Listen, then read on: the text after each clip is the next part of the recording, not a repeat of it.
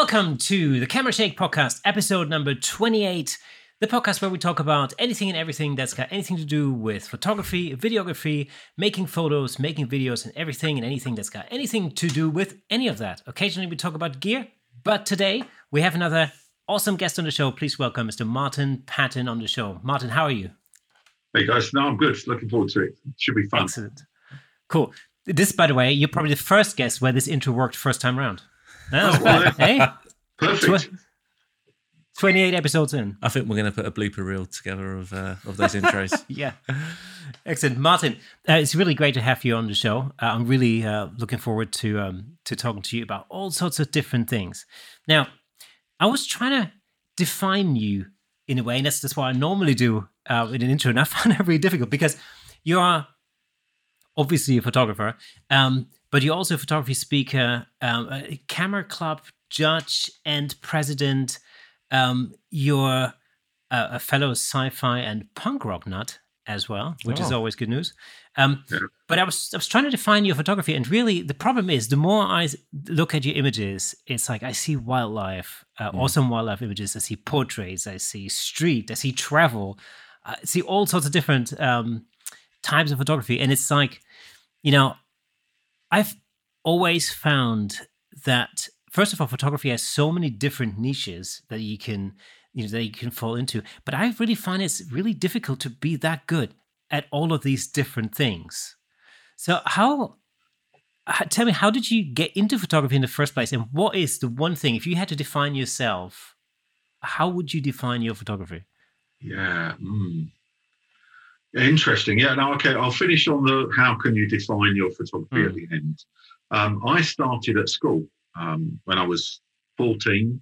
I never had a camera. We had a darkroom at school, and I just happened to be walking by it and, what's this? And, this sounds interesting. So I bought a manual camera, black and white film, and our art teacher who ran it was a photography nut, just loved it. Really passionate, excited, and brought anyone in. And so I learned how to process film myself. I learned how to develop it, how to actually print, which is a whole art all on its own, all in monochrome, because as a school kid, I couldn't afford colour film and I couldn't really afford to send it off. I did some. So for me, that grounded me in a manual camera with an integrated light meter that literally was just a piece of wire that bounced up and down, and if you had it in the middle, that was you were in about the right spot. And the shutter, as you move the shutter speed, a little thing like a racing post, you know, the little round thing on the post went up and down, and you had to try and get the needle on the post in about the right spot, and that was a perfect exposure. So you really had to learn your craft to understand what it was you were looking at, and then of course realizing that just because your camera thinks it's correct doesn't mean it really is, because if it's a white background or a black background, the camera says, yeah, I'll guess at that, and then you send your film off. Or for us, developed it was interesting, and I did that for quite a while, and then bought a small digital camera, played with that, and then I joined the IT industry. And which is the worst thing you can ever possibly do for any kind of hobby. Yeah, it's good for disposable income, but it's terrible for actually having any time to do anything. And I ended up in a Europe, Middle East and Africa role.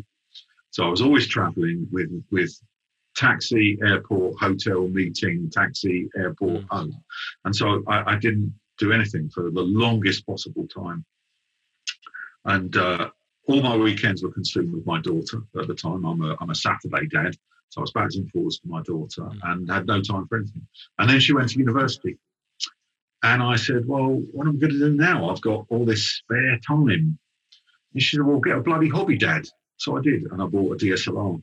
And I haven't looked back. I remembered the passion I had as a teen and dived in headfirst and shoot everything, as you can tell. And that's one of the feedbacks I get actually from when I do talks is, wow, you shoot everything. I'm like, yeah. And what defines my photography? And I guess it comes back to, I'm an engineer, really.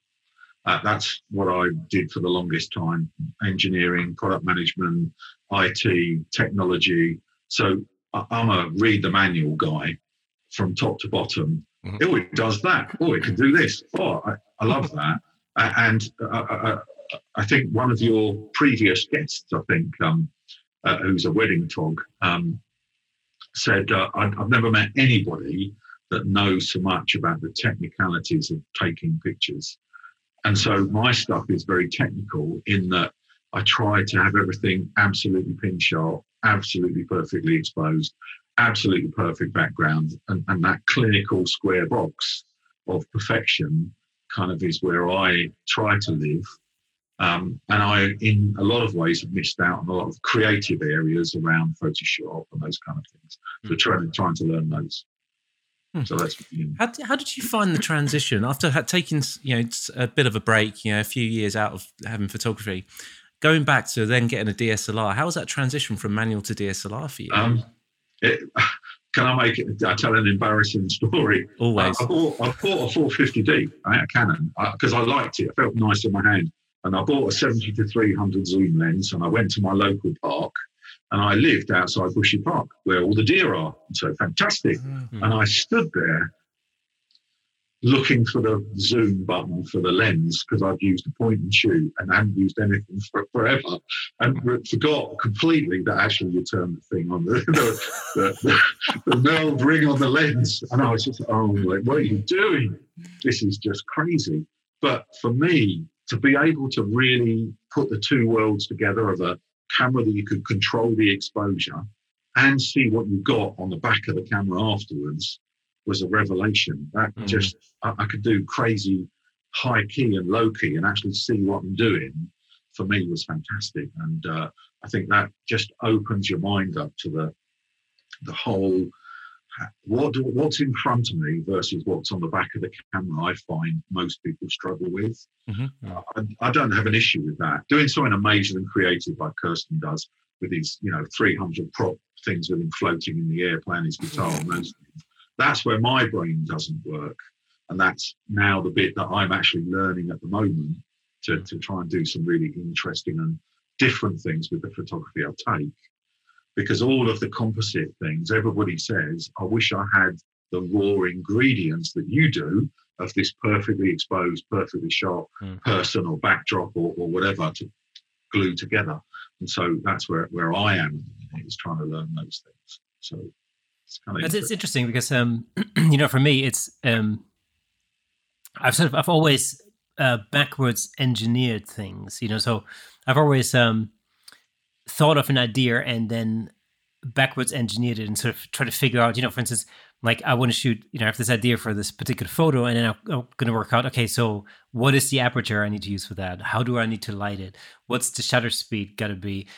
So it starts with the idea. And for me, that's been an important part for the learning process for me, because I've learned a lot backwards engineering this. And then also, of course, looking at other photographers' work and thinking, how did they do this? And of course, as you get better and as you learn, you understand light and you understand how something must have been lit and what modifier must have been used, and you can sort of deduce what the camera settings would have been approximately, in terms of shutter speed and depth of field and everything. And I still love doing that. I love doing that to the point where I've taught my daughter, who's 9 now. So this goes back quite a few years. She must have been maybe 5 or 6. I remember we were sat at a train station in Germany, and there was a movie poster, like one of the advertising billboards. And it was an ensemble cast. It may have been like a Marvel superhero movie or something. There were different characters on the poster. And you could clearly see in the eyes that the catch lights were all different. They were in different places and they were differently shaped. And so I taught her how to identify different modifiers just by looking at the shape of the catch eyes, right? And since then, this is a running joke, but whenever we come past a poster of any description, she'll always analyze the catch lights. And she'll tell me now, at the age of 9, whether these people were really in the studio at the same time or whether this is just a composite. It's so funny. And it kind of, that in a way for me, it links back in two different ways. One to the lecturing that I'm doing at the minute, all around the country. I'm talking to Formby on Thursday.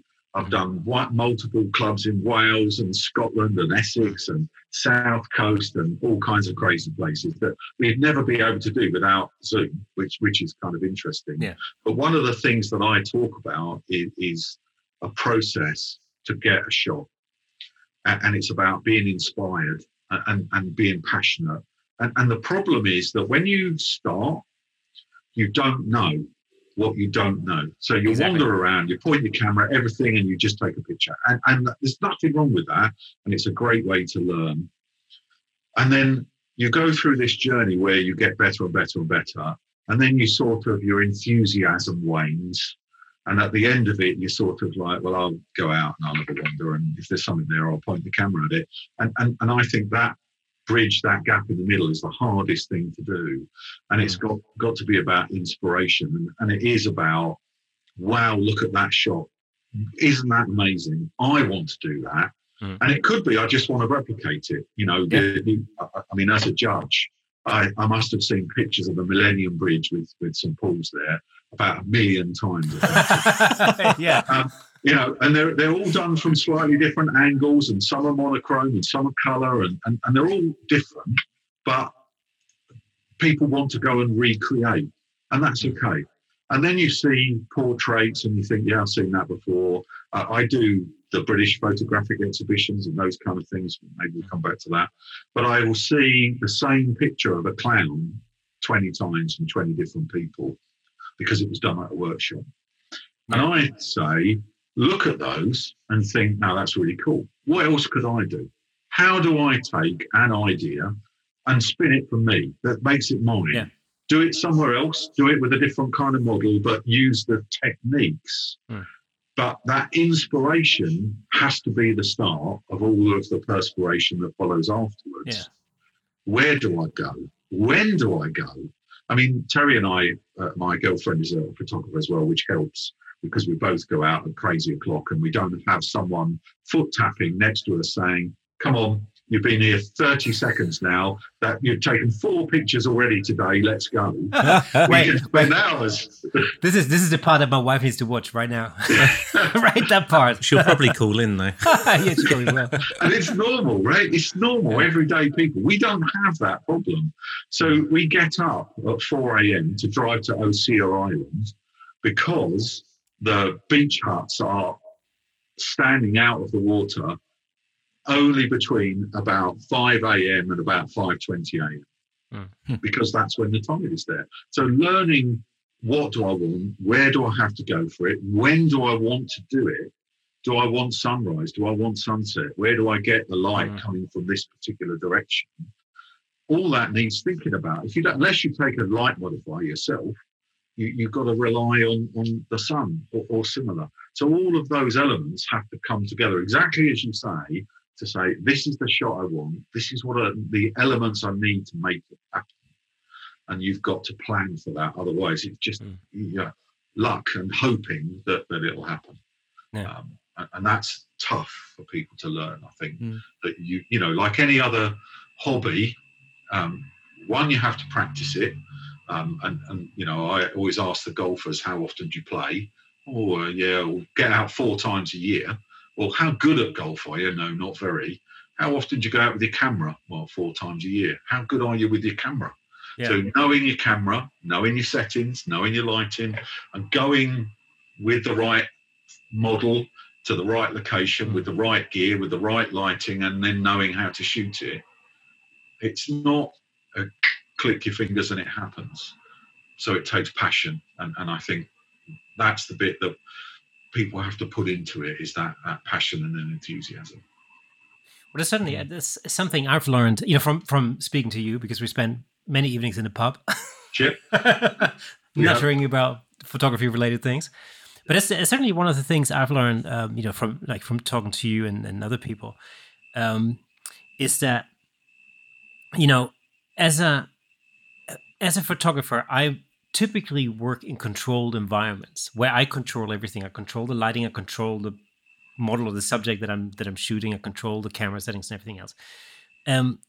when it comes to shooting landscapes, for example, or nature, there are a lot of elements you cannot control, and so you have to learn to be in tune with those.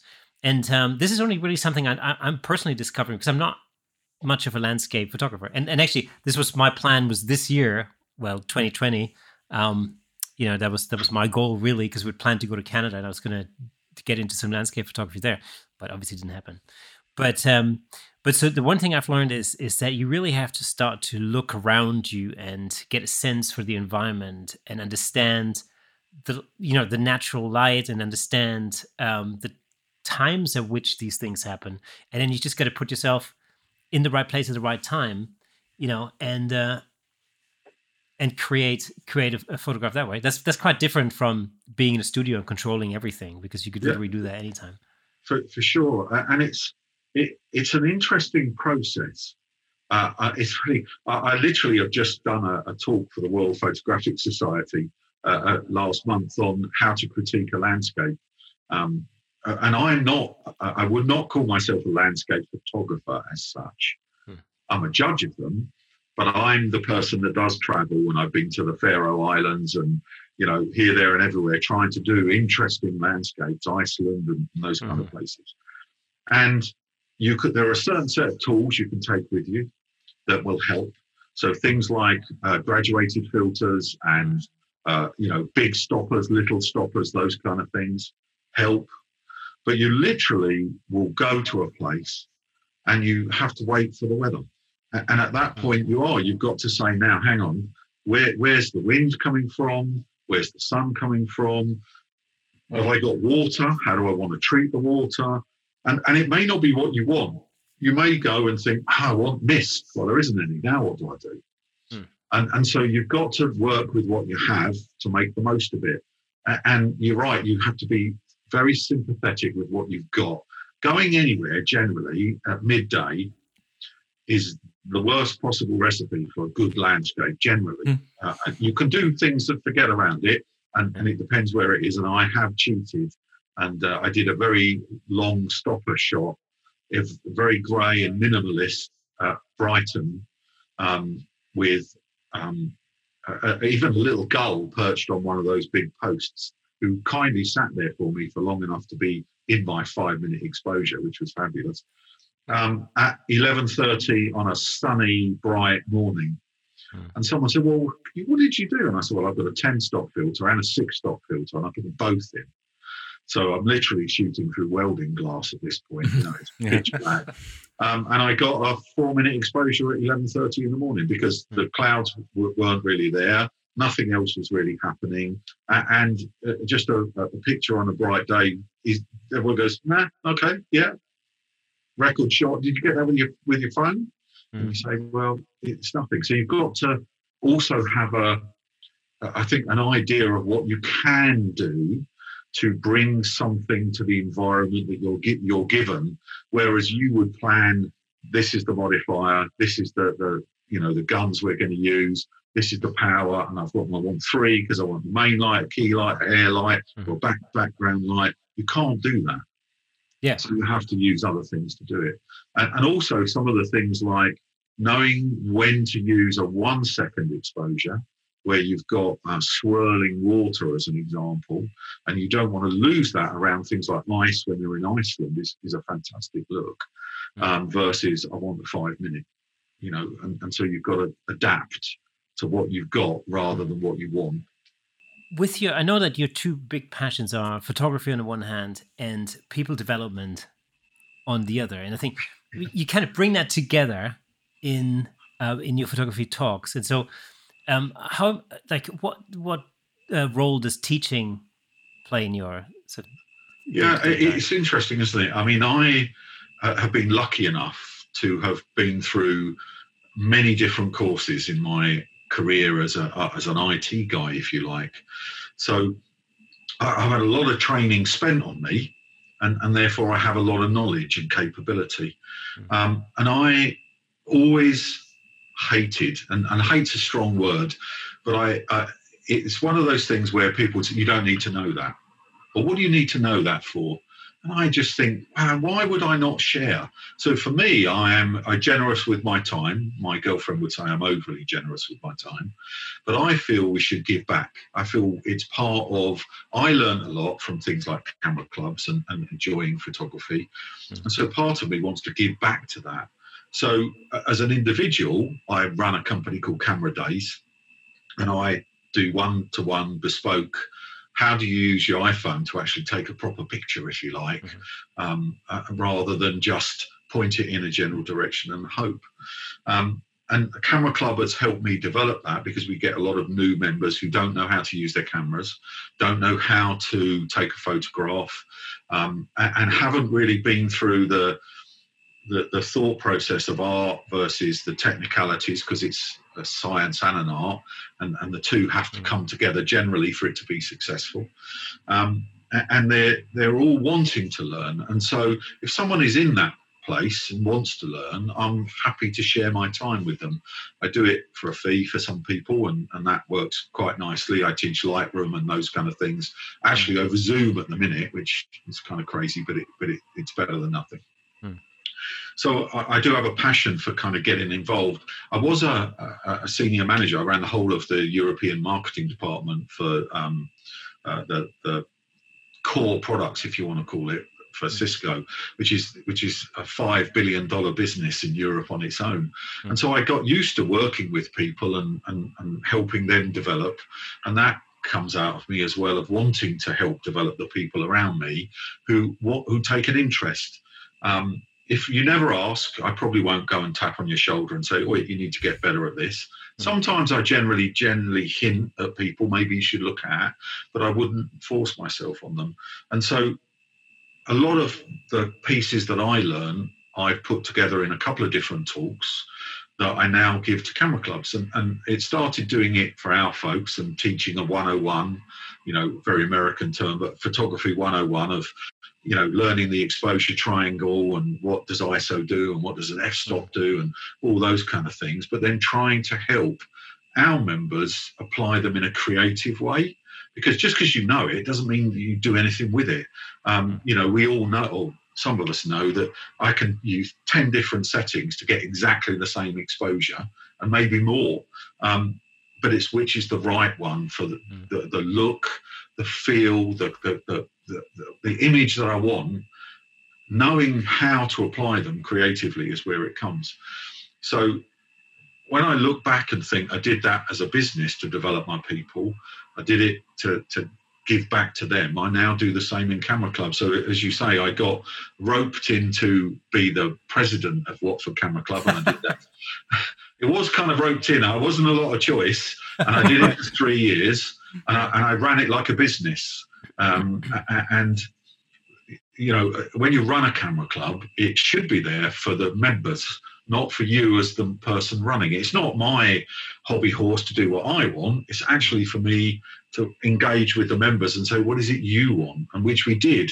And we were in a little bit of a sticky situation with the camera club. We had some turnover of members. There were some, I think, things forced on them. And I did it the complete opposite way, complete transparency. Everybody gets involved in the decisions. And I think you've seen the difference at Watford.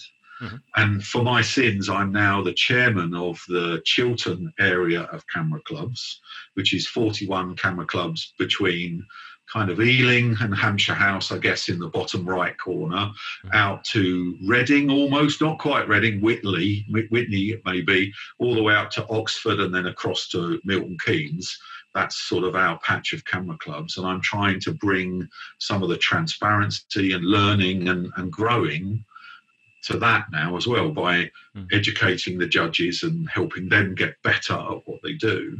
In knowing that myself, I've been the judge for 6 years, which gets back to that. I can see the catch light. I know whether you did like this or not. And oh, by the way, I can see where you cut that out, and I can tell what you did that.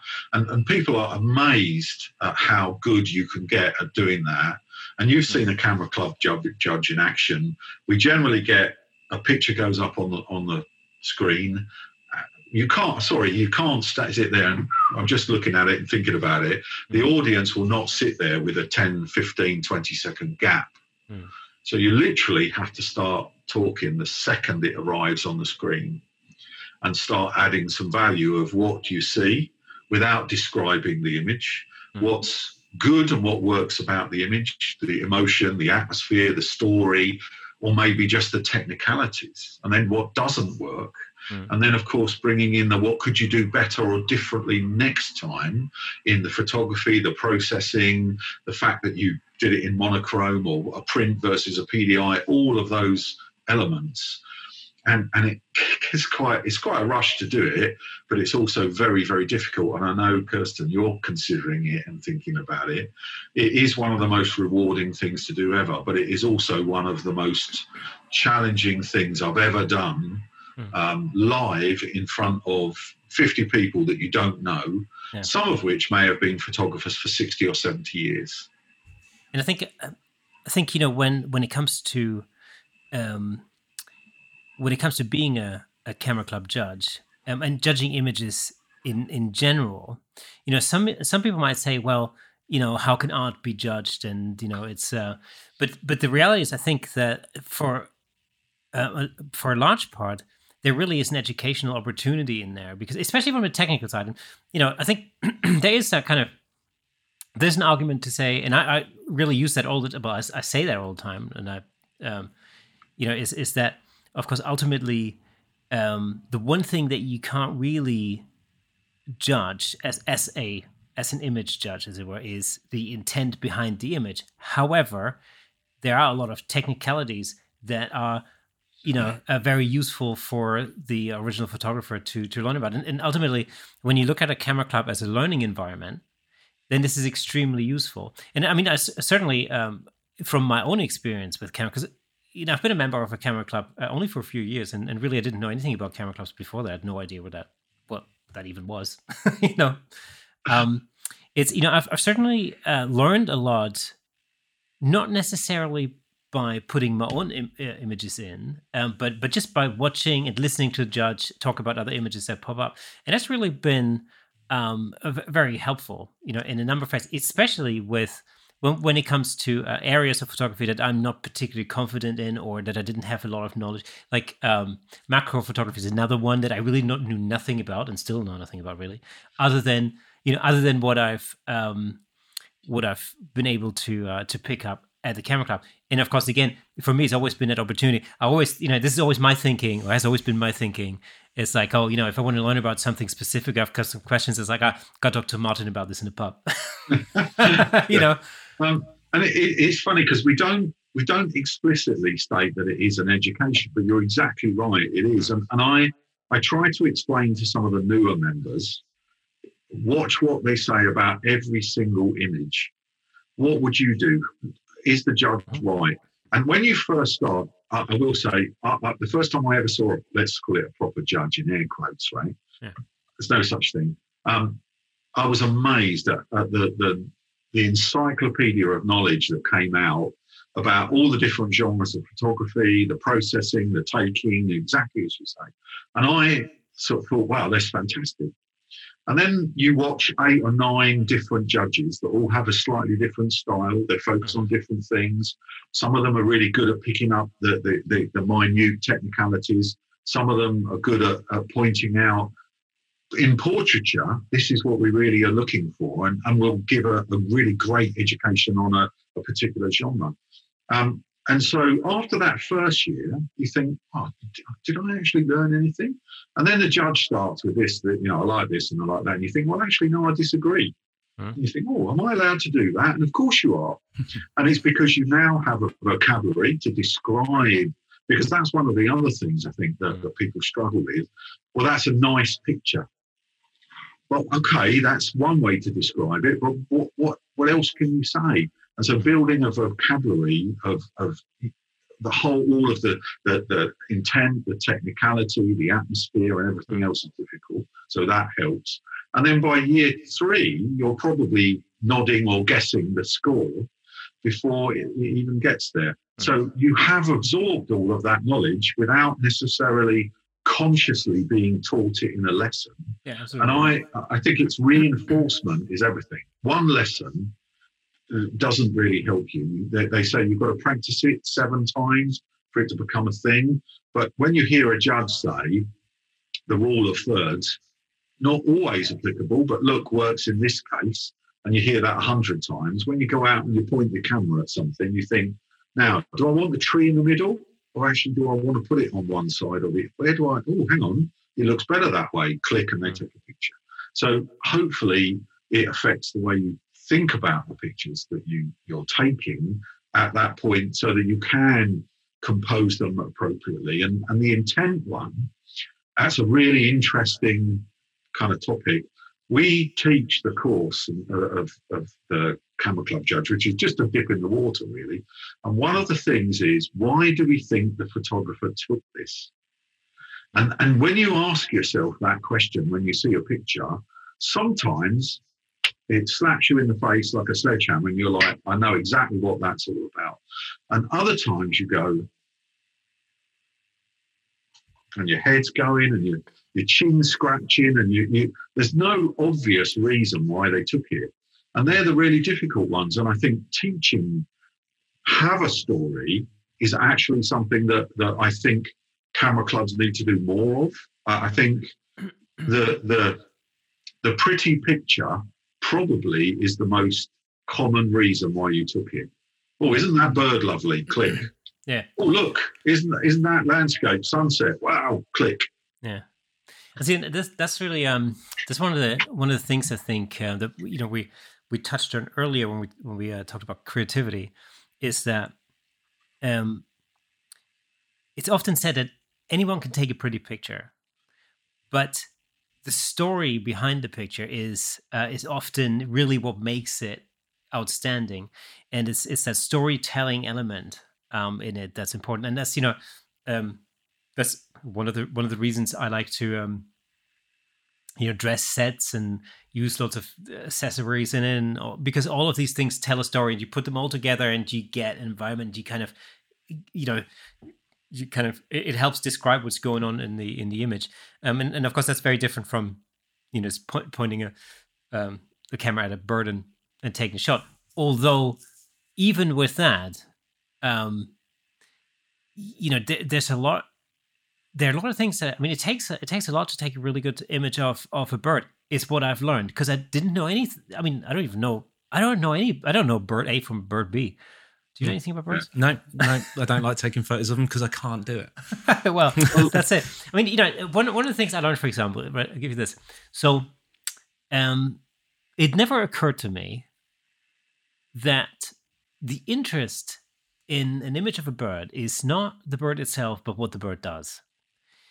And this is one of the things that gets mentioned a lot. It's the action that really matters. What's the bird doing? Is it like, I don't know, eating a thing, or and that's that in a sense flipped a few switches in my head at one point, because I thought, like, that's right. It's not about just displaying a picture. It's about the action within it, or the implied action within it.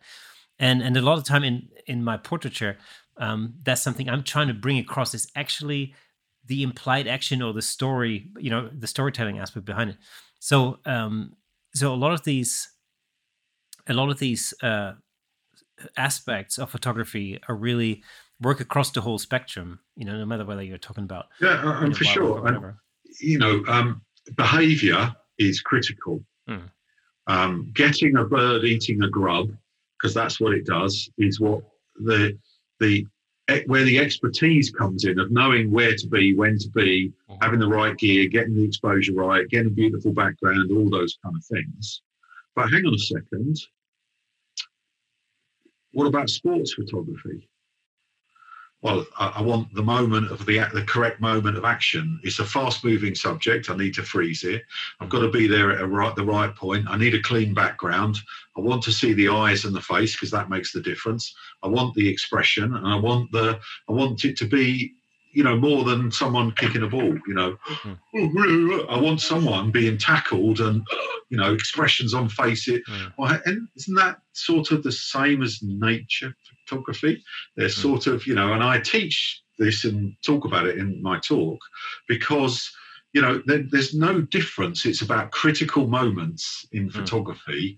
If you go all the way back to Ansel Adams and people like Elliot Erwitt with his dogs and legs and those kind of things, but it's about hitting that shutter when it's got its legs in a nice position, and getting that right. So the critical moment when you press the shutter is so important. For you in a studio, you won't press it until you've made it exactly what you want it to be. You get that luxury. But as you said, in landscape, in sports, in street photography, knowing when and how to get it as much as you can. So that critical moment, along with looking for the light, come together of delivering a delightful, amazing storytelling image versus, it was a deer looking the opposite direction and there was no backlight and no breath and it just stood there. You say, well, that's nice, versus the one that's standing there bellowing and then you've got a beautiful, cloud of steaming breath lit up by the backlight is fantastic. So it's critical moment, light, positioning of yourself versus where they are, all those elements. And that's hard to teach, but you should be spotting all that as a judge when you're educating people. Look for a rim light. Isn't that much better? Don't just do stand in front with the blasting sun on it, so it's all just lit up and boring. Because you wouldn't do that in a studio either. You'd want the key light and maybe a hair light and to pop it from its background. So they're all transferable skills that you should be able to bring to any genre. Hence, I shoot sports, I shoot, wildlife, architecture, landscape, people, studio, and everything, because it's fun and it's all learning. Right? I think you're in quite a unique position being a judge, that particularly now you're presiding over so many different camera clubs, you must get to see thousands of images. not only every year, but probably every month, right? Yep. You've mentioned quite a number of tips and things that you look for. Are there some common themes that you see across photographers and perhaps even across categories that people generally are, it takes them a little longer to get used to doing or whatever it might be? Are there some common themes that you see? Yeah, for sure. The most common one is there is no such thing as almost sharp. It's good enough.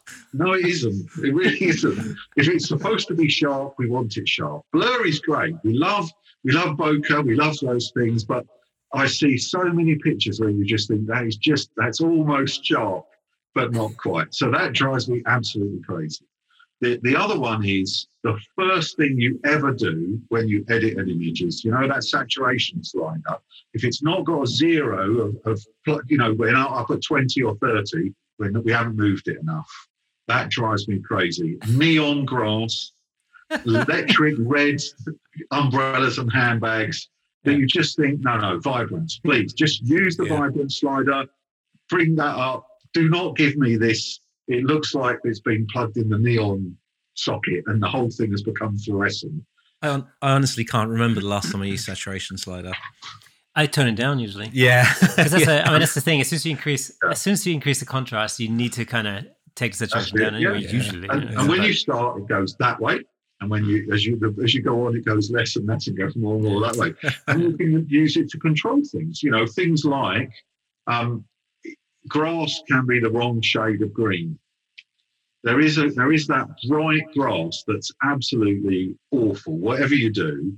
And Fuji shooters know it because they get it anyway, whether they like it or not. So they always have to turn the green down, and Canon shooters have to turn the red down, and all those things. But you just look at it and you just think, and just turn the yellow down, and the green just mellows out straight away, just easy as can be. And that one drives me crazy. And it's because it's so simple to fix. And the other one is let's monochrome it or color pop it. because it wasn't a great picture, and I look at it and it's not great, and I don't know what it's about. Much better in monochrome, right? It wasn't great to start with. Yeah. Monochrome won't rescue it and make it suddenly a better picture. Used in the right way, it's fantastic. I love it. I'm a big fan of monochrome. But people use it for everything and anything. And you just say, well, there was a picture of a bike leaning against the wall and you've made it monochrome. What did you want me to look at? What in there was exciting or interesting? An old bone shaker and a brand new racing bike next to each other might have a story of, oh, look at those. Isn't that interesting and different? Or some, juxtaposition of the cat sitting in the window, or, there's many things you could do to add value. But just a bike against the wall, just because it's in monochrome, is not a better picture. What else? There's loads. You could just go on forever. You really can. You get used to seeing so much because we see lots of beginner work, and obviously so, but also you get people that are trying to be really creative but have lost the plot somewhere along the way. And where they get so, they can't see the wood for the trees anymore, and their image has just become a dog's dinner of processing to the point that what have we done? And I guess that would be the last one that I'd mention, is over processing. Let's replace every sky and everything with something from Luminar, as an example, and leave the white halo around the building and in the trees. The sky is too dark, too bright, so I'll put a graduated filter on, but I'll leave it on the church spire and the tree, so that's all dark. And and you just think, some sensitivity, using things like, Lightroom now with luminosity masking in it.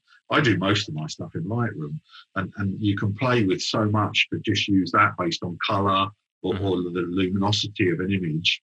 Using grad filters, brushes, and all kinds of things, you can fix an image up in 30 seconds flat. Photoshop is bringing out a sky replacement feature in the next update. Yeah. We're going to see a lot of that. Well, I like the way it's doing it, I will say. I posted it on the Watford page, and Richie went, I don't like that, because generally it just does it, and then that's it.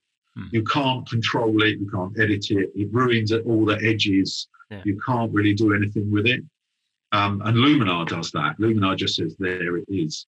Photoshop, they're actually going to give you all the layers of all the masks. So they mask it all out, they put it all there for you. And the piece that I thought was very, very clever was they look at the colour tonage in the sky and actually apply it to your foreground. So it looks like they go together, unlike many I've seen where it's dull, flat grey, bit of dirty grass and a flagstone, and then a beautiful sunset above it. And you think, do they really go together? No, I don't. No. So, but over-processing it and doing it poorly. And as a judge, I kind of always say the same thing, and people just groan. For me, Photoshop is like a magician. If you get it right and you do the trick, nobody notices. Nobody knows. You just go, wow, where did the rabbit come from? Amazing. If I can see it hanging out of your sleeve, and the bird feathers sticking out your shirt, you spoil everything. Because you just go, look at that, look at this, look at that, and it spoils it. So yeah, those are the ones that drive me the craziest, I guess. Yeah. There's a thing called camera club photography, and I remember when I first joined the camera club, I was completely unaware of that term at all. It really didn't occur to me that there was such a thing as club photography. How do you define what club photography actually is? That's really difficult, and I kind of teed you up with this one a little, I think. It's a very interesting world, photography. If you go look on Flickr, 500px, take your pick, whatever, there are thousands of different photographs being delivered every second. Some of them are pure art, I would say. They're way over on the left field. You really need to almost know your art history to understand and value them. And they're really interesting and unique, abstract and some of those kind of things. And then in the far right-hand corner, you have this absolute perfection of My background is absolutely beautifully blurred. My bird is on a beautiful stick with moss, because I don't want it to be an ugly stick. It's got to be a beautiful stick. With a fish in its mouth. Kingfisher is often the classic. Mm-hmm. So it becomes a kind of self-fulfilling prophecy of the rules become everything. On a third, wildlife will have a catch light, will have sharp feathers, will have this, will have that. Whereas there's one particular author I'll name, Julie Mullins, who is at Amersham Photographic Society, had a picture of two blurry gulls. And it's fabulous. It's the essence of gull. It's absolutely art. And I looked at it and thought, this really won't do well in camera clubs. And a judge gave it a terrible score. And I gave it 20 in first place. Because you really have to appreciate the intent. So, and it doesn't match this perfect square world of on a third, perfectly exposed. We don't want any distractions at all anywhere. Everything has to be crisp, perfect. Any dust spot, any little, oh, look, that twig's in the wrong spot. You have to get rid of all of those things to make it absolutely perfect in the genre that it's in. And that's what I would call camera club photography. I do think there is a thought process at the minute that we really need to be moving away from that. I certainly, within the CACC, are challenging all of the judges that we have to be thinking outside the box, to be looking for where there is obviously an artistic intent. And I have been known to give images that are not technically perfect first place. And everyone is shocked. And they say, wow, and I said, but no, look at the emotion. And I'll use Susan Gashak's image as an example. We did a prime lens challenge to kind of help people be creative, go to a location, take pictures there with a 50mm, zoom with your feet and come back. And she brought back an image of obviously a graduating student with all her gown on and everything. And I don't know what had happened, but it looked like she had just realised, oh my God, the world starts now. I'm not in a university. I'm not cosseted. I'm not just in a lecture. I have to go and actually earn a living. And she had this completely stunned look on her face. And it wasn't quite pin sharp. Well, Irving pens weren't always pin sharp, but we all think they're amazing. Why? I know that the technology wasn't quite there back then. So although I say there is no such thing as almost sharp, the picture has to transcend its faults. And I think Camera Club Land hasn't quite got over the accepting faults, but looking for emotion and atmosphere and intent. And that journey, I think, is starting. But at the moment, perfection is probably where it's at. Yeah. I always say, because I'm often asked whether whether it's a good idea to join a camera club, or some people may think it sort of stifles creativity. And I always think one of the best things I've done, really, certainly when I first moved to the area, because that was the reason for me as to why I joined a camera club in the first place. It was mainly because I moved to the area, I got married, and my wife said you should really hook up with some other camera nerds. That was basically. And the thing for me is that was definitely one of the best things I've done. Not because of the competitions necessarily, because as I don't necessarily really take part in those a lot, but it was meeting like-minded people, talking about all things photography, meeting people who have vastly more experience in a particular field than I have, and being able to really learn a lot, even if it is at the pub after the actual camera club meeting. And that's often for me. I always think like that's really where it's actually happening for me. That's the fun part where you can actually talk to people, and because it's amazing, meeting people who've been around for such a long time, who have. Who used to shoot on film. Well, do you remember, I got a 1938 Agfa camera, like a bellow camera, which used to be my grandmother's camera, actually. And I brought it in, and one of the club members, John, who's been around for a long time. A long time, yeah. Yeah, a long time, yeah. And he looked at the camera, he goes, that was the first camera I ever got. I'm like, what? Wow. And immediately had somebody that could talk to you about how it worked and, how you worked the thing. Because that was the thing. It's like, for me, I look at this and I'm like, I'm such a child of the digital age, in a sense, although I'm much older than that. But, in terms of photography. And I looked at this and I'm like, how do I take a picture with this thing? Like, how does this work? And it was just, it's a great opportunity to find somebody, who you could talk about all these things. And for me, that's been one of the greatest advantages of joining, a club. And but how do you, like, with COVID and everything happening, and and the lockdown, and the fact that camera clubs aren't able to meet in person anymore? I know some clubs have switched to Zoom, for example, to do Zoom meetings. What do you think the impact has been of that on camera clubs? Not necessarily only our local club, but further afield. Yeah, it's a great question, and I think the meeting people and meeting like-minded people in any hobby is where the creativity can come, and the projects and those things. And I think COVID has, in many ways, thrown a little bit of a blanket over that.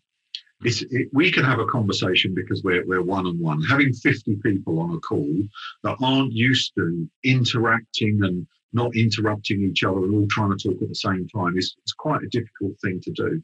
And I'm used to it because I did it in the IT land for 20 years. I've been living on video conferences and what have you. But I think in some ways it's been hugely negative. I really miss the pub.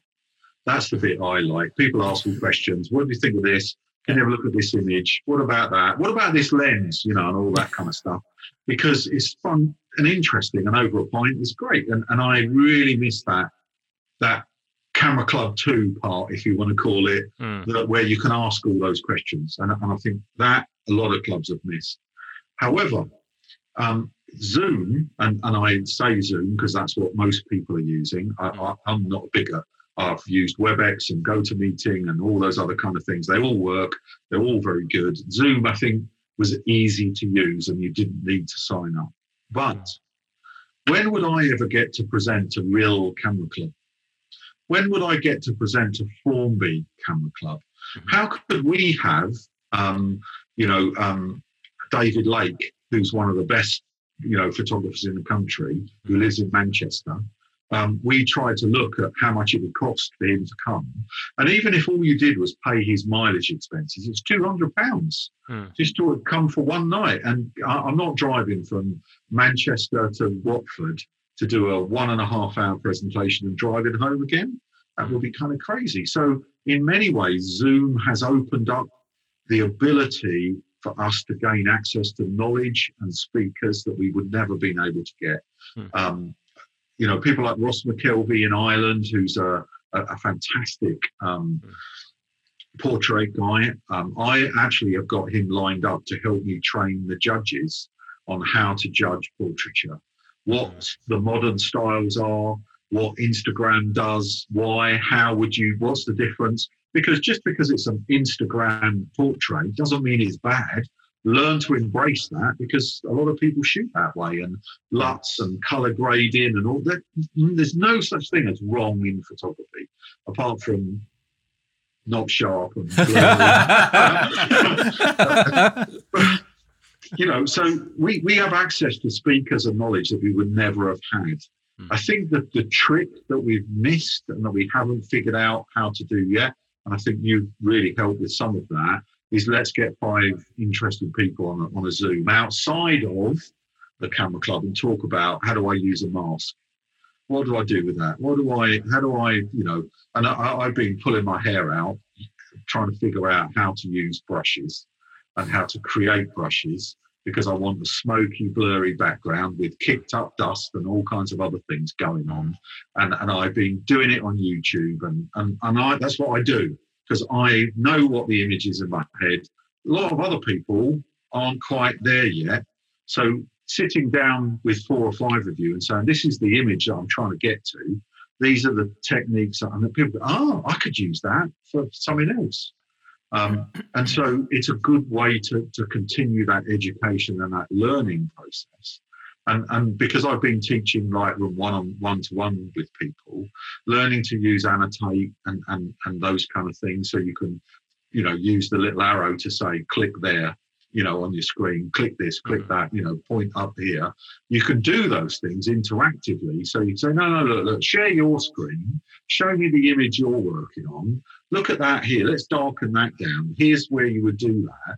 That is much more valuable in some ways than having 50 people in a room with a judge saying, look, we should darken that bit down. And I think the talks, and that's the thing that I think we didn't really talk about with camera clubs. It is a kind of melange of stuff from one-on-one training session. So I'm doing a Lightroom one, I think, in a couple of weeks.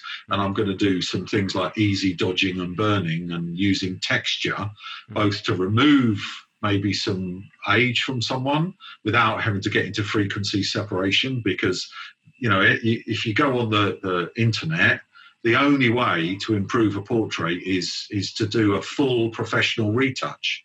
And not everyone is ready to do that yet, right? I mean, some people are, but, trying to explain, what's a layer is the first question that comes out. Yeah. And you're like, okay, if you don't know what a layer is, retouching is not going to help you get there. Frequency separation, dodging and burn layers, people whoosh over their head and they don't get it. So, being able to just take someone through it step by step on their image and with 3 or 4 people watching, I think is a truly powerful thing to do. Yeah, I mean, that's what our photo and video chat has sort of developed into.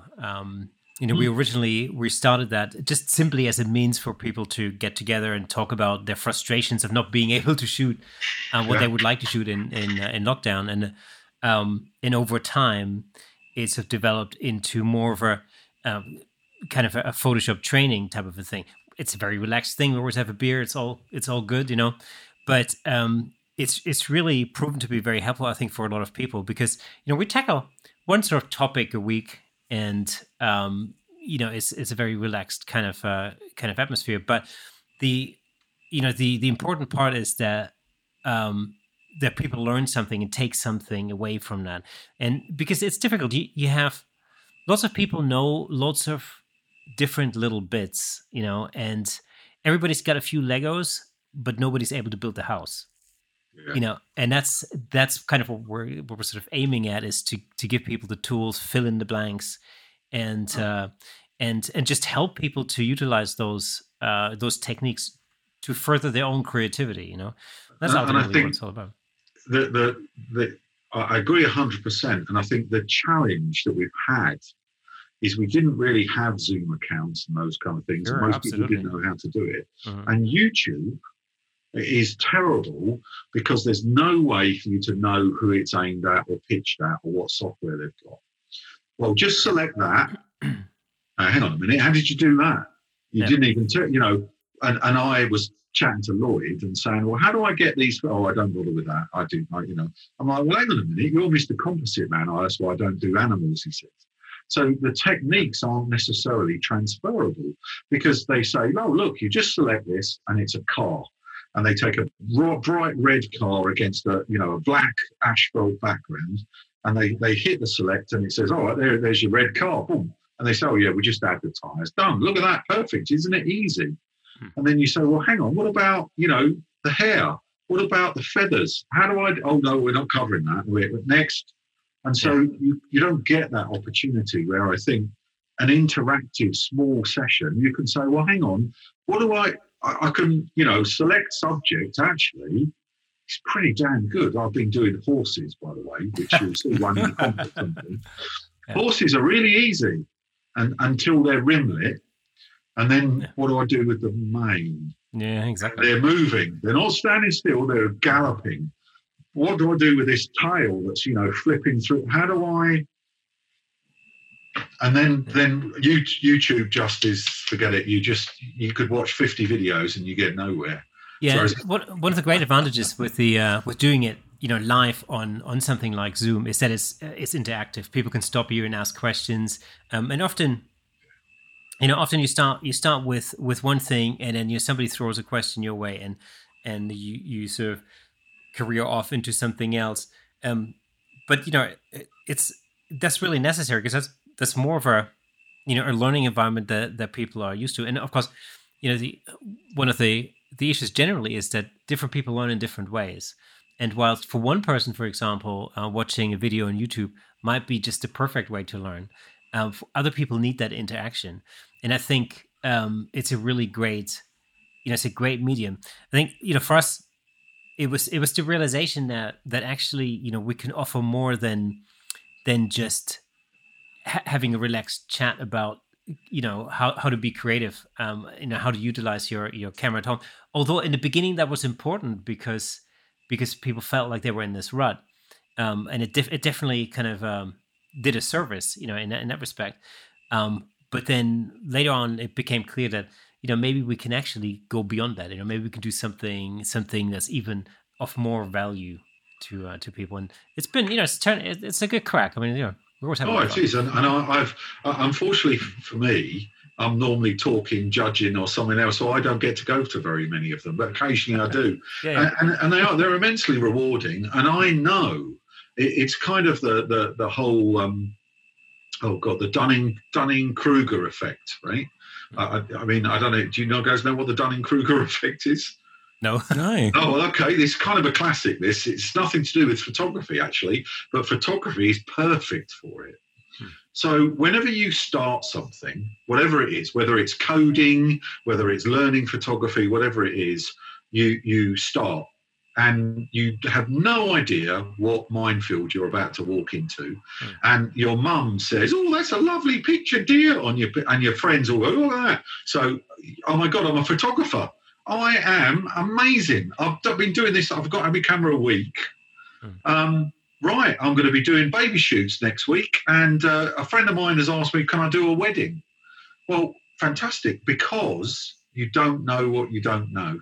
So your kind of expertise level is here, but your expectation level is up here.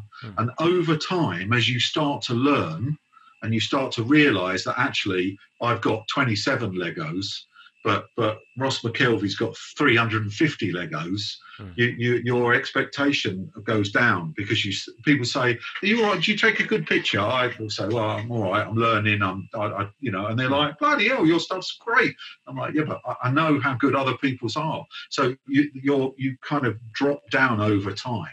And I think that's the challenge, is that people don't know what they don't know. And so having that small group where you start with what you think is where everyone is, and then they realise that, well, I don't know how to even make a layer. What is a layer? I don't even know what that is, in things like Photoshop. I was out watching a couple of our beginners when we were out on a photo shoot. And I said, "Well, what f-stop do you think you'd want for that?" And they said, "Well, what do you mean?" I said, "Well, what depth of field do you want for this shot?" "Well, I don't know. Well, I want all of it in focus." "So what are you set at?" "Well, I don't know. Hang on, let me have a look." And they look on the back of the camera, and you say, "Oh, okay, f4. Well, that's your load down. You're quite close to the ground. You're probably not going to get a lot of depth of field. Maybe f8. All right, hang on a second. Press the quick button on the back. Then it all comes up. Then they tap the bit where it says the f-stop. And then they move the wheel till it says f8. And then they press set. And then they pick it up. And I'm like, "Whoa, why did you do all that?" "What do you mean?" "Well, you do know that wheel under your finger when you're in AV, because you're in AV. You just move that and it goes f4, 5.6. "Oh my God, I didn't know that." So their expectation is, well, I know what I'm doing. I'm taking pictures and I'm brilliant. But some of those basic skills get skipped along the way because you don't know you should know them. But actually, you should. And we had Mark Payne, who came and talked to Watford Camera Club. He's World Sports Photographer of the Year, Olympics Photographer of the Year, the year they did the Olympics. And his imagery, a couple of our members said, "Oh, sports, it's going to be boring," and they really weren't. They were imaginative, they were interesting. He was the person, I don't know if you know the story, Jose Mourinho was sent off at Chelsea, for the football people out there, sent off, leave the pitch. And he's like, "Whoa, what the hell?" And they sent him up into the stands. And so he had to go and stand with all the Chelsea fans because there was nowhere else for him to go. No, it never happened before. And Mark turned his camera around and I don't really care about the game. That's not the story. Back to intent again. If I think it was Crystal Palace. If Crystal Palace score a goal, nobody cares, right? Apart from 20,000 Palace fans, right?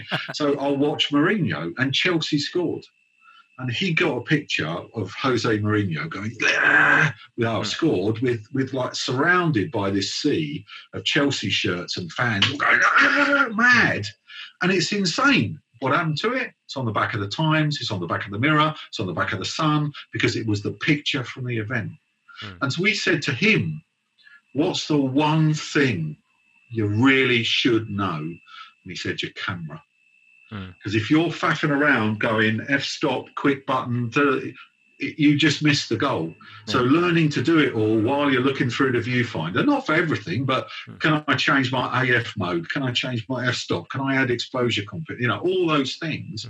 But you don't know that when you start. So your expectation level is you're fantastic, but actually as you learn, you start to realise. So Dunning-Kruger. And it works for every endeavour you do. That period right there is a really critical point for someone learning, because it's very easy to get discouraged by, oh, God, I don't know that. Christ, my photos aren't really as good as I thought they were. And it's like, oh, can I really be bothered? And that you have to push yourself past that hurdle. Yeah, and then you're onto a whole different stage of your development at that point. And then you're away for another X period of time. And there's a big tip I would give for anyone that goes through that, because we all do it. Save your early images. Don't delete them all. Don't get rid of them all. Don't think, oh, they're all junk, I'm going to get rid of them. Keep some. Because one of the biggest issues is we get to we're a year past where we were. I'm stuck in a rut. I'm not doing it. I'm rubbish, right? I'm going nowhere. And the head goes down and the enthusiasm goes. And time out. Go look at your Flickr stream from a year ago, or 2 years ago, and you go, did I really post that online? Oh my God, that's atrocious. And I've got 2 Flickr streams, and I looked at my old one, and I just was like, oh my God, thank God I've hidden it all. It's terrible. Nothing's sharp. Everything's flat, and it's just that. And I look at that and I think, okay, maybe I'm actually learning something. And so, suddenly you feel a lot more enthused because you realise those small steps are still making a difference. So that's the big tip. Keep your old stuff so you can refer back and see the journey you have made.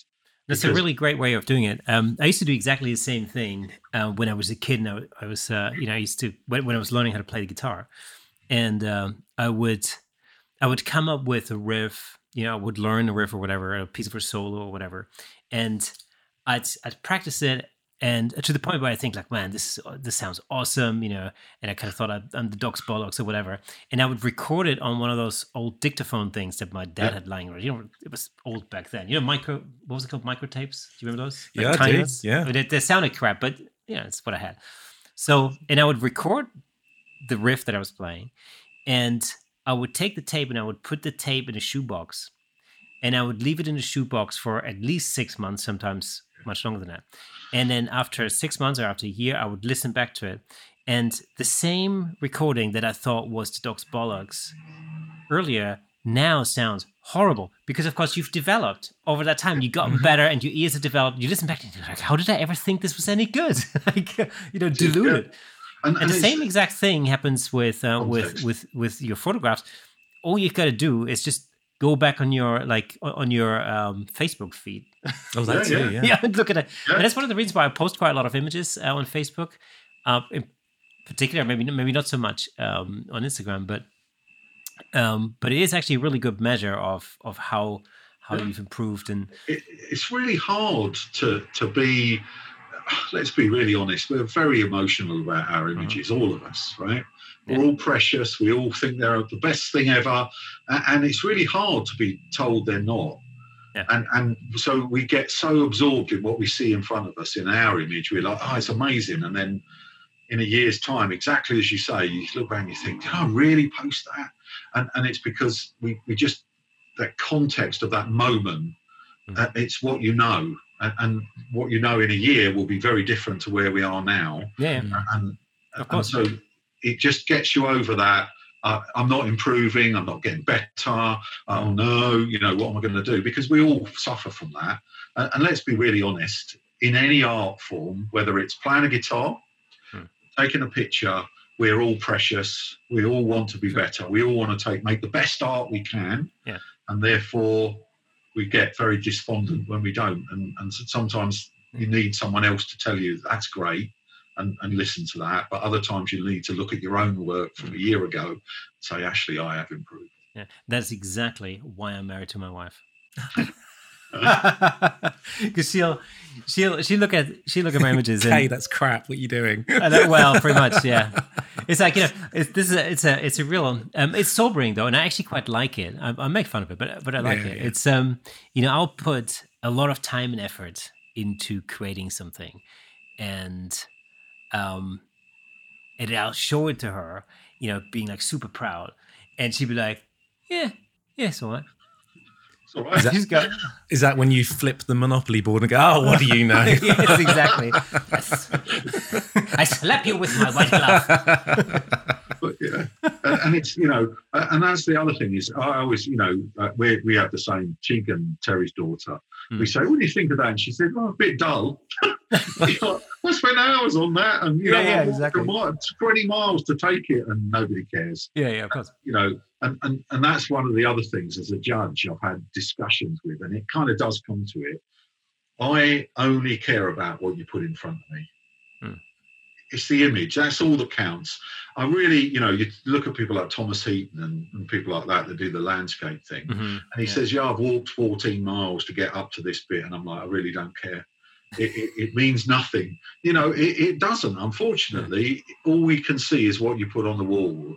And then you get all these people, you shouldn't use a phone. It's got to be a proper camera.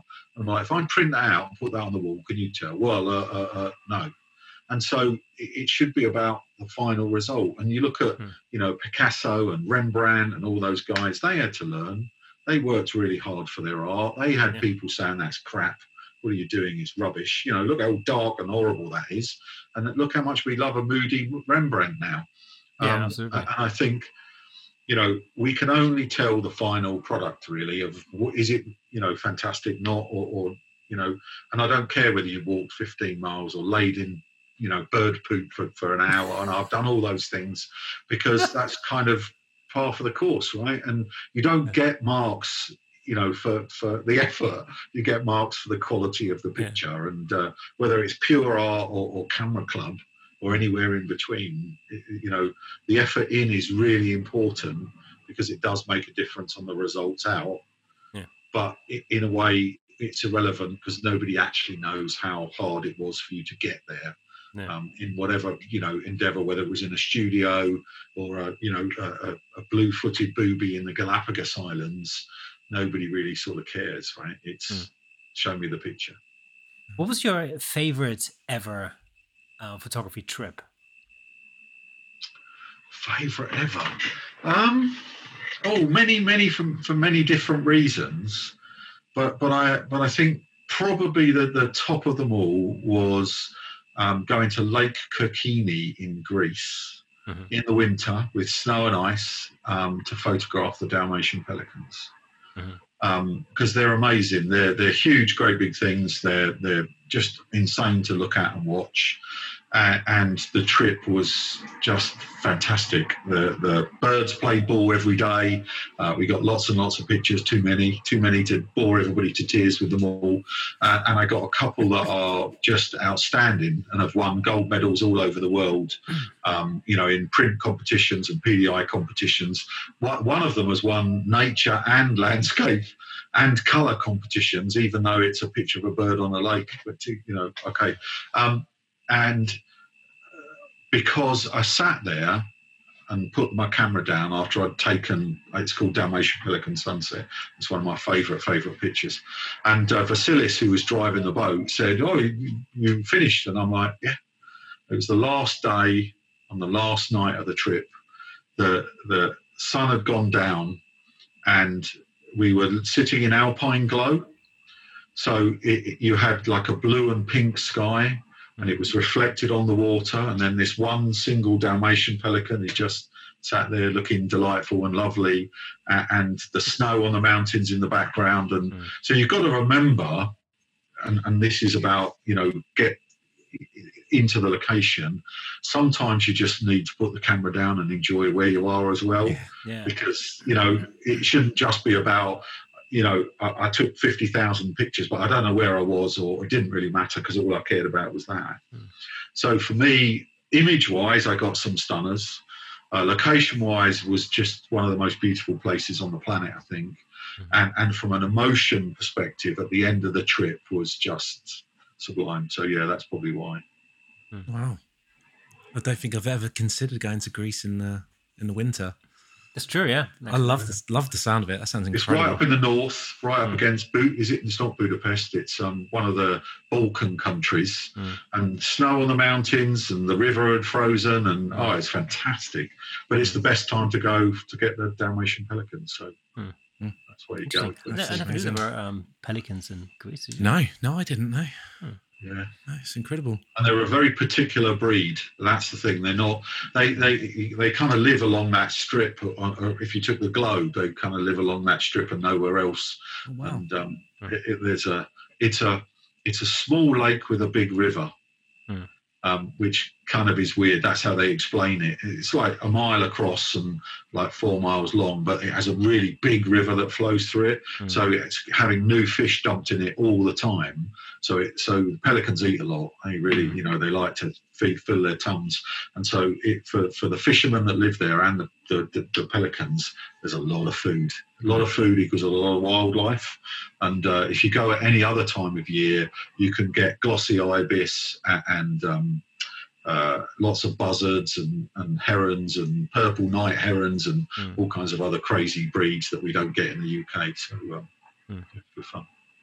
So you mentioned some international print competitions.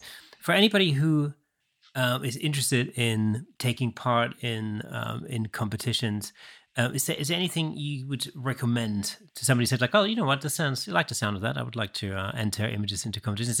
Are there like particular competitions that you might recommend, or? So there's sort of, there's lots of them really. So there's what I call the potties, the photographer of the year. So there's a landscape one, a wildlife one, a garden one, a pet one. There's all kinds of things like that. And they're hard to win, but you could sometimes get through, and normal people do well in them. And generally, they range in many, many different subjects. And you can Google whatever you're passionate about. So if you only have access to gardens, or you happen to like pottering around, National Trust places, that might be a good place to start. For what I would call the salons and exhibitions, there are a set of UK ones that you have to live in England to be, live in the UK to participate in, called the British Photographic Exhibitions, the BPEs. And there are a set of international ones, one run by FIAP, which is the Fédération Internationale, who are a worldwide governing body, and there's some run by the PSA, which is the Photographic Society of America. And it depends what you take and what you shoot. But the first step is go Google it and find some results and look at what is needed to be successful. And I'll use, things like the Basingstoke BPE, South Birmingham BPE. If you just Google those things, you'll find them. And they have the results online so you can see them. And the piece that I really enjoy about it is they have a creative section for people that love Photoshop. They have a nature section for people that love nature, colour, monochrome, scapes, people. So whatever you take, there is somewhere that your genre will fit, because trying to win a landscape competition with a portrait is never going to happen, right? So if you only take portraits, you need a section that you can play in and look at what works and what doesn't. And you can do that internationally and within the UK. So one of the classic examples is if you take a picture of a swan and you put it in an exhibition without some kind of really creative thing around it, it's another bloody swan. And it will never do anything because it's a swan. But if you entered a swan in China, China doesn't have swans. China thinks swans are amazing. And a local guy won the Chinese nature competition with 2 swans in flight, backlit, beautiful background. It was lovely. But every time you put it anywhere in the UK, no, just not interesting. And so, when you're exhibiting in Serbia, France, Germany, the work that does well could be completely different. And so you've got to look at what does well and what doesn't well. I know my style of photography, which is very clean, clinical, all those things I said earlier, in Germany, Switzerland, Serbia, Montenegro, Poland, I run riot. I think I got 23 out of 24 acceptances, 3 or 4 different medals, and you get a pin for being the most successful author in one of those competitions. But I would take those same images and I would enter them in India, and I'd get 4 acceptances out of 24 because culturally they don't translate and they don't like them and those kind of things. So know your audience, I think, is probably the summation of that. Go look at what does well. And I would say, as a source of inspiration, it's really helped my photography. When I first did my first ever BPE, I didn't know what I was doing. I thought I'd try it. I got 3 acceptances. And I thought, I put 12 images in and I got 3. That's rubbish. But actually, that's very good for the first time you ever do it. And I didn't do it for like a year or 2. And we were looking for an outlet for all these pictures we take. Where can let's do the BPEs. And I put a whole bunch of what I thought was great stuff in, and I got 1.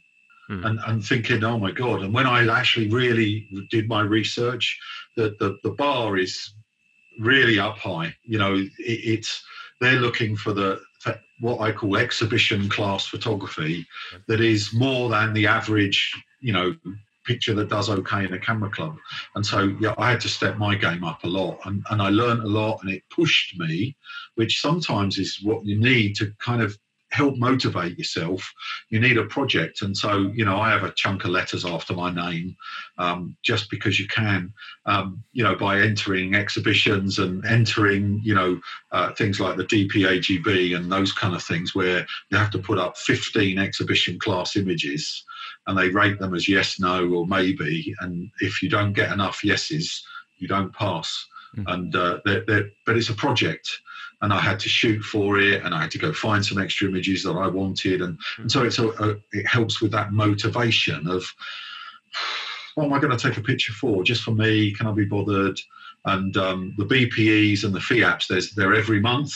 So you've got, I need some more images now, and I need some more titles. And because they have restrictions on, you've used it once, you can't use it again.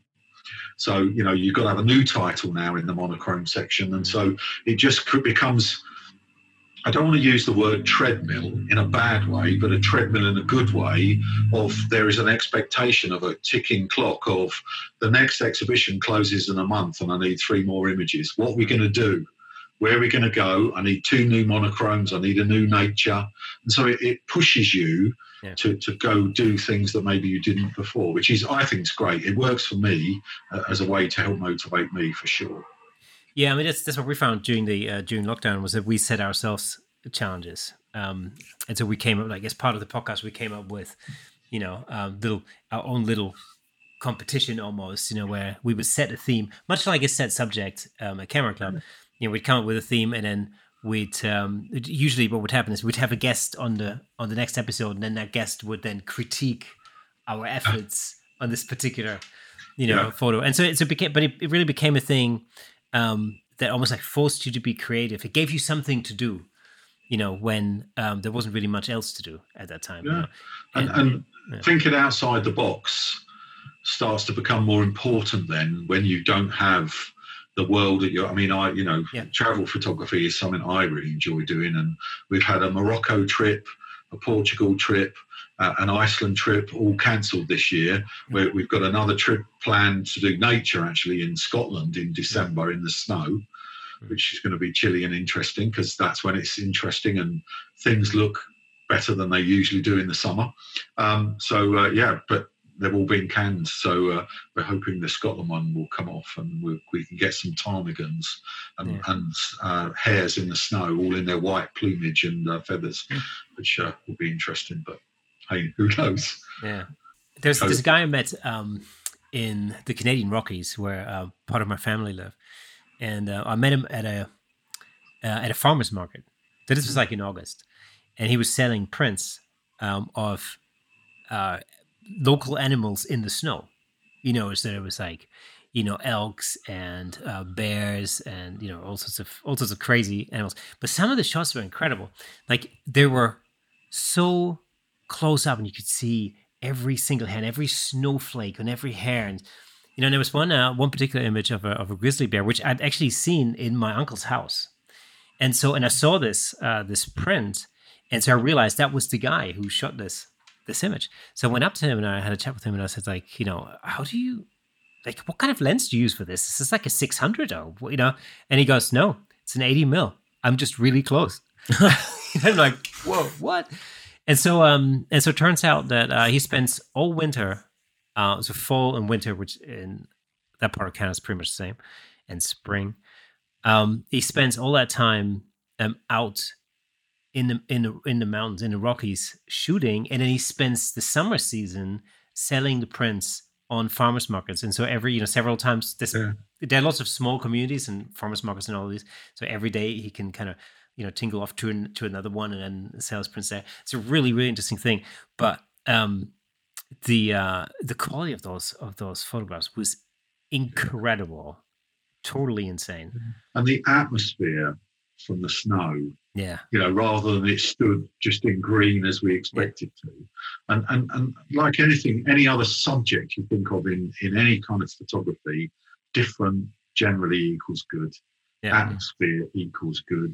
Anything that just lifts it from, well, it's just a portrait of whether it's a bear or whether it's a gorgeous lady or a guy with a beautiful beard. You want to bring an extra element, and snow is just magic. What was really interesting also, like, talking to him was that he obviously, because he's a local boy, he knew the mountains really well, he knew the area really well, he knew when to be where at what time of the year, and also what time of the day or night to get particular. And some of the shots were just incredible, with beautiful sun illuminating the mountains in the back, and you'd have like a bunch of like a moose or whatever on a plane in front of it. These images were just incredible, but it's all really about having that local knowledge and knowing your subjects really, really well. It was an amazing experience, and I kind of thought, like, I'm a little bit jealous. This sounds awesome, like spending all winter like out in the snow. And then he said, like, sometimes he's out for like 5 days. In like minus 30, minus 20 to minus 30. You're like, well, okay, this doesn't sound like great anymore. I'm not doing that. Crazy. People are, though, and you're right. Local knowledge is everything, and for those kind of things, when we go to Scotland, we've got a local guide because he knows where to go. Otherwise, what you do, just wander around every mountain, hoping you're going to find a white thing in snow. That's kind of challenging, mate. Yeah. You really got to know where you're going. Episode number 28. Thank you very much, Martin, for having you on the show. It was an absolute education. For those of you listening to the audio version of this podcast, be advised that if you wanted to see us in full Technicolor, if indeed our silky smooth voices aren't enough for you, then the video version of this podcast is available on YouTube. Likewise, if you are on YouTube and you want to listen to this in the car, go over to Apple Podcast, Spotify, or Amazon, where you can listen to the audio version of this. And remember, click subscribe, leave us a comment. If you're on Apple Podcast, by the way, you can scroll all the way down and give us a little star rating and leave a little comment. It would make all the difference. That is basically how we will be found in the infernal sea of podcasts out there. It'd be absolutely awesome. So, Martin, one more time, thank you very much for coming on the show. Again, it was a thrill, and we shall see you next week. That's what the music kicks in. Dance.